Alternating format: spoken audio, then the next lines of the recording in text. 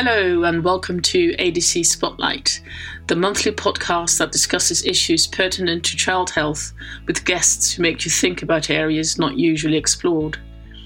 I'm Rachel Ekbeko, Senior Editor of Archives of Disease in Childhood, and this is ADC Spotlight. Today I'm speaking with Dr. Amanda Friend. She's a paediatric oncologist currently at Birmingham's Children's Hospital. Welcome, Amanda. Hi, Rachel. Thanks for having me today. Our pleasure.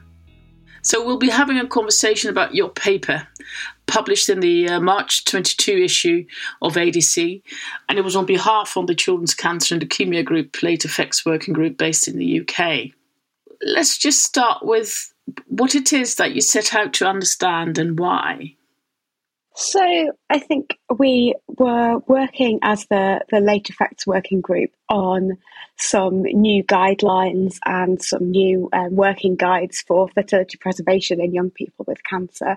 And just in the courses of some of our discussions, it became clear that there was regional variation in what was happening. So we had representation from various large centres around the UK, and just from informal chats, it became clear that things were not happening in an equal way and that there were more referrals from some centres, and some centres seemed to be having different funding opportunities. So it felt like there was an imbalance in what was being offered. So we were really keen to try and formalise that, and rather than just having this suspicion that things were not necessarily equitable, we wanted to formalise that and find out actually exactly what each centre was doing, and if possible, why it was that they were doing that. Okay, so inequity is a topic close to my heart, and it's thankfully it's coming more to the fore. Before we go into that aspect, though, Amanda, I was just wondering whether you could talk a bit more to what fertility preservation actually is. What is it that we're talking about? Essentially, we're talking about anything which aims to preserve the reproductive capacity of a child or young person undergoing cancer treatment.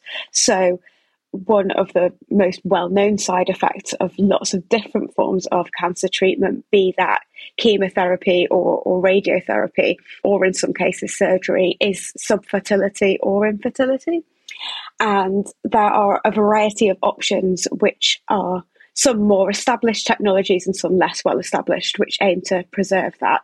And that might range from, in a post-pubescent boy, it may be something relatively straightforward to do in terms of obtaining a semen sample and that undergoing cryopreservation, or it may become an invasive surgical procedure for either testicular or ovarian cryopreservation, which, particularly in the case of testicular cryopreservation, is a much more experimental strategy. But there are also other things that we can do to preserve fertility, so that may involve using hormone blockers to temporarily protect tissues. It may involve manipulation or shielding. So if a patient's having pelvic radiotherapy, for example, sometimes we may choose to just manipulate the ovary so it's out of the radiation field. So there's a whole range of things which are considered fertility preservation. But what we were specifically looking at in our paper was the cryopreservation of either mature eggs or sperm or ovarian or testicular tissue. So what I'm hearing is that you can think of interventions that are not necessarily about cryopreservation of either testicular or ovarian matter, and to start there. But once you've done that, then there are other techniques which are available, and can be used. And so how would you characterize the cryopreservation? Is it mostly mainstream, or is some of it still experimental? Certainly, cryopreservation of semen is something that's been done for a very long time, and that's fairly mainstream. And cryopreservation of mature oocyte cells, again, is relatively mainstream. The cryopreservation of ovarian or testicular tissue is a little more experimental. There are, particularly for post-pubertal girls, there are case reports of babies having been born following ovarian cryopreservation. But at the moment, testicular cryopreservation for the prepubertal males remains something that's highly experimental. However, this is something that we're doing on children who may be looking at having their own children in 10, 15, 20 years' time.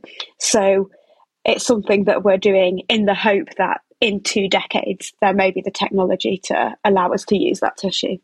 Okay. So if we're looking at, say, prepubertal children, the options available to them to preserve their fertility, and it's not usually something where you think about in prepubertal children. What would that entail for them? Generally, it's a surgical procedure, and it is additional surgical procedure to other things that they might be going through. And generally in girls, it would be a laparoscopic oophorectomy that our surgeons would perform locally. But in other places, they are, again, laparoscopically doing ovarian tissue stripping, where they're just taking some samples of tissue from the ovary. And similar for boys, there are the options of either whole testicular removal and cryopreservation or stripping of tissue. Okay. And what about post-pubertal children? So for post-pubertal children, if you've got a boy who's able to produce a semen sample, that's generally relatively straightforward once they overcome their own reservations they may or may not have about how that sample is obtained. In post-pubertal girls, you have 2 options. So you can harvest mature oocytes. That does involve a stimulation cycle, so the same treatment that you would have prior to something like in vitro fertilization, where you have to stimulate the ovary and then harvest the egg cells, which obviously comes with a time component. So more and more people tend to be favouring in sort of the paediatric world the option of just taking ovarian tissue, particularly a whole ovary, with a view to reimplanting that later once treatment's finished. So thanks for explaining the technical background. And I'm just wondering, what do the guidelines say? Do we have guidelines in this area? So, yeah, there are guidelines, and they basically say that we should offer it to everybody, or at least we should discuss it with everybody. We should offer it to everyone in whom it's appropriate. And that generally means if it's possible to do it without undue delays to their cancer treatment, it should be offered. But there is a lack of guidance on what then happens to the tissue, how long it's stored for, and some of that will depend on different local trusts will have different policies. I know that there is a trust I've previously looked into who automatically would store samples of semen for 5 years, which is perhaps totally reasonable if you're a 30-year-old undergoing treatment, but less if you're 2. So there are fewer guidelines on that. And then there are the practicalities as well, in terms of there are guidelines saying that we should offer and refer for fertility preservation, but actually not every centre can carry out the procedures, and even the centres that carry out the procedures don't all have access to somewhere to actually store the samples. So there are some technical and logistical issues involved as well. So we've got a combination now of differences according to age, differences according to gender. Now we're getting to differences according to the practicalities where the child might be treated. Mm-hmm. So how does that pan out? What did you find in your study? We found that essentially for post-pubertal boys, everywhere was quite happy to offer that, and people were frequently referring teenage boys for semen cryopreservation. And most places were at least discussing the option of oocyte or ovarian cryopreservation in the post-pubertal females. In the younger age group, particularly testicular cryopreservation is not being offered as routinely. And I think that that's partly because of the fact that it remains experimental, but there definitely seems to be a discrepancy in that. So we find in the post-pubertal age group, boys are offered more, but generally post-pubertal children are offered more than the pre-pubertal. And you can see how that might reflect some of the technical difficulties. Would you mind commenting on whether there's any regional differences in there as well?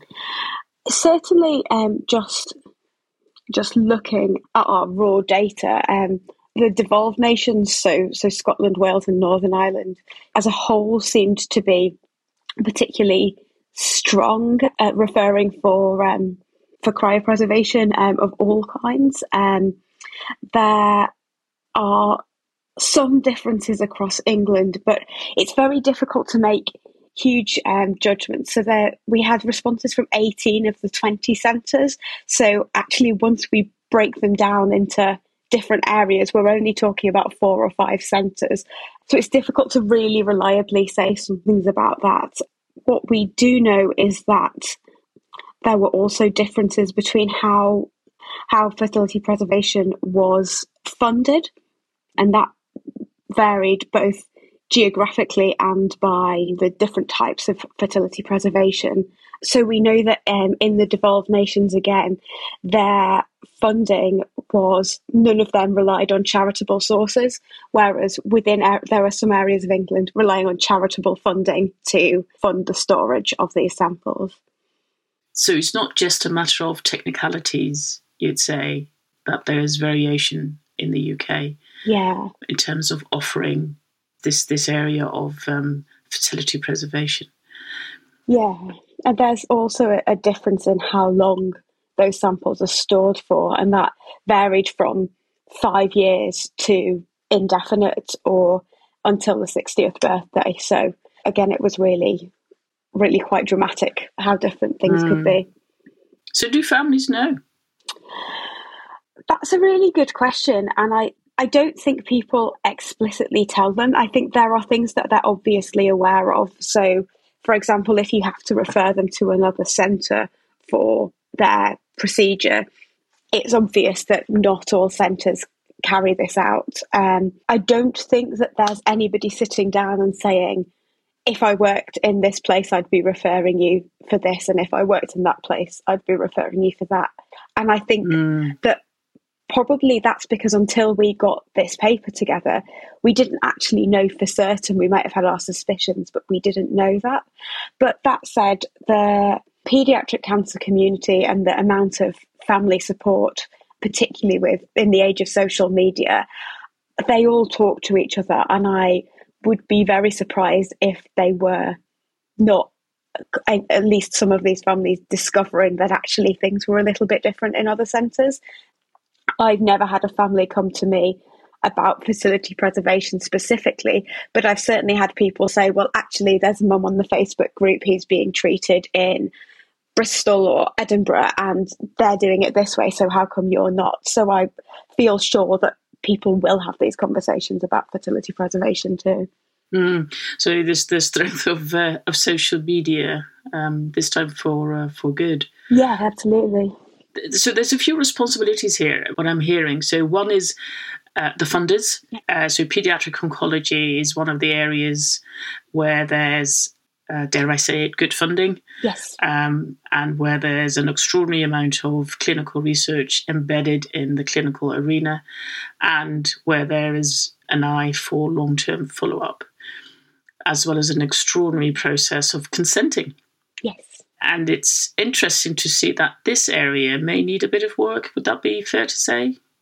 Yeah, absolutely. You're totally right that I think we're very privileged in oncology that we are well funded and we're able to fund the things that historically may have been considered to be an extra. But I think increasingly my view as an oncologist and that of many of my colleagues is that the goal of oncological treatment is not just to cure a young person of cancer, but to allow them to have the life they would have had if they'd never had that diagnosis. And so actually it's just as important in our role, making sure that we're looking after these young people's health and what might be happening to them when they're adults, as it is making sure we get them through their initial chemo or whatever treatment they may be having. I like that phrasing, Amanda. It shows that as healthcare providers, we've got some advocacy and that we can do that.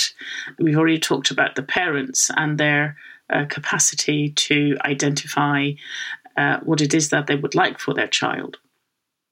And just bending back to the process again of fertility preservation. In the consenting process for fertility preservation, is there any ethical considerations, say, to have an extra operation specifically for the prenatal children? Yeah, I mean, that's always part of the conversation, is that depending on where you work, this may well be an extra operation. It's a relatively small operation as things go, but it is surgery. All general anaesthetics carry risks with them, and families are aware of that.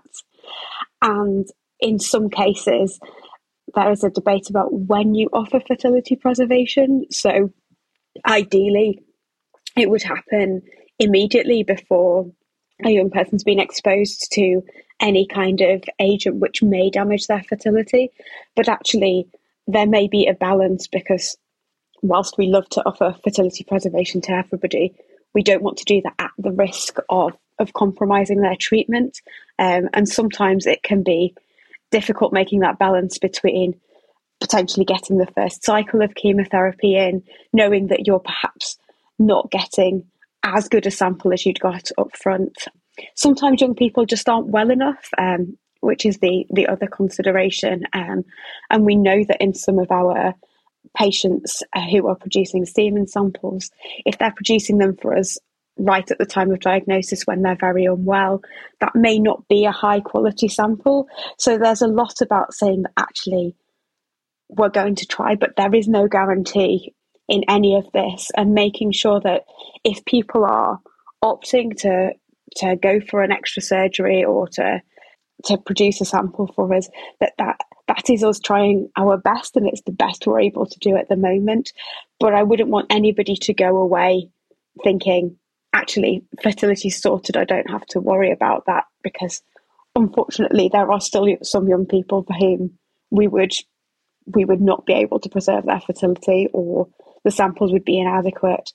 And there are some young people who perhaps would have had fertility problems without cancer. So I think making sure that you're counselling appropriately and that people know that what you're doing, particularly for the young males where it's fully experimental, is this is a risk for no guaranteed benefit. We hope there will be a benefit, but that isn't guaranteed. And I think that can be quite challenging for parents when you're having these discussions very early after somebody's diagnosis, and you've probably already had to consent them for a clinical trial, they've had surgery, you've consented them for chemotherapy, and now you're trying to have another quite emotionally charged discussion. So it is a challenging thing to do. Finally, I just wondered whether you could describe what excellence looks like in this area. I think excellence is about every paediatric oncologist in every centre being trained and confident and comfortable to offer fertility preservation to every young person that comes through their door. It's about every young person, regardless of their treating centre, being referred if that's appropriate. And it's about being able to store any samples for an equitable and usable length of time, so that we're making sure that these are young people who are having samples stored well into their adult life and not just for an arbitrary time period. And I think that whatever we do, if it's not equitable, then it's not excellent. Thank you, Amanda. That was totally enlightening. You're very welcome. Thank you for listening. We publish regular podcasts about some of the best content of archives of diseases in childhood. The papers discussed in ADC Spotlight will be available free of charge for a month after the podcast episode releases. If you don't want to miss us, please subscribe on your preferred platform, including Apple Podcasts and Spotify, to get the podcast directly on your device each month. We'd also like to hear from you, so please leave us a review on the Archives of Disease in Childhood podcast page on iTunes. Thank you, and until next month.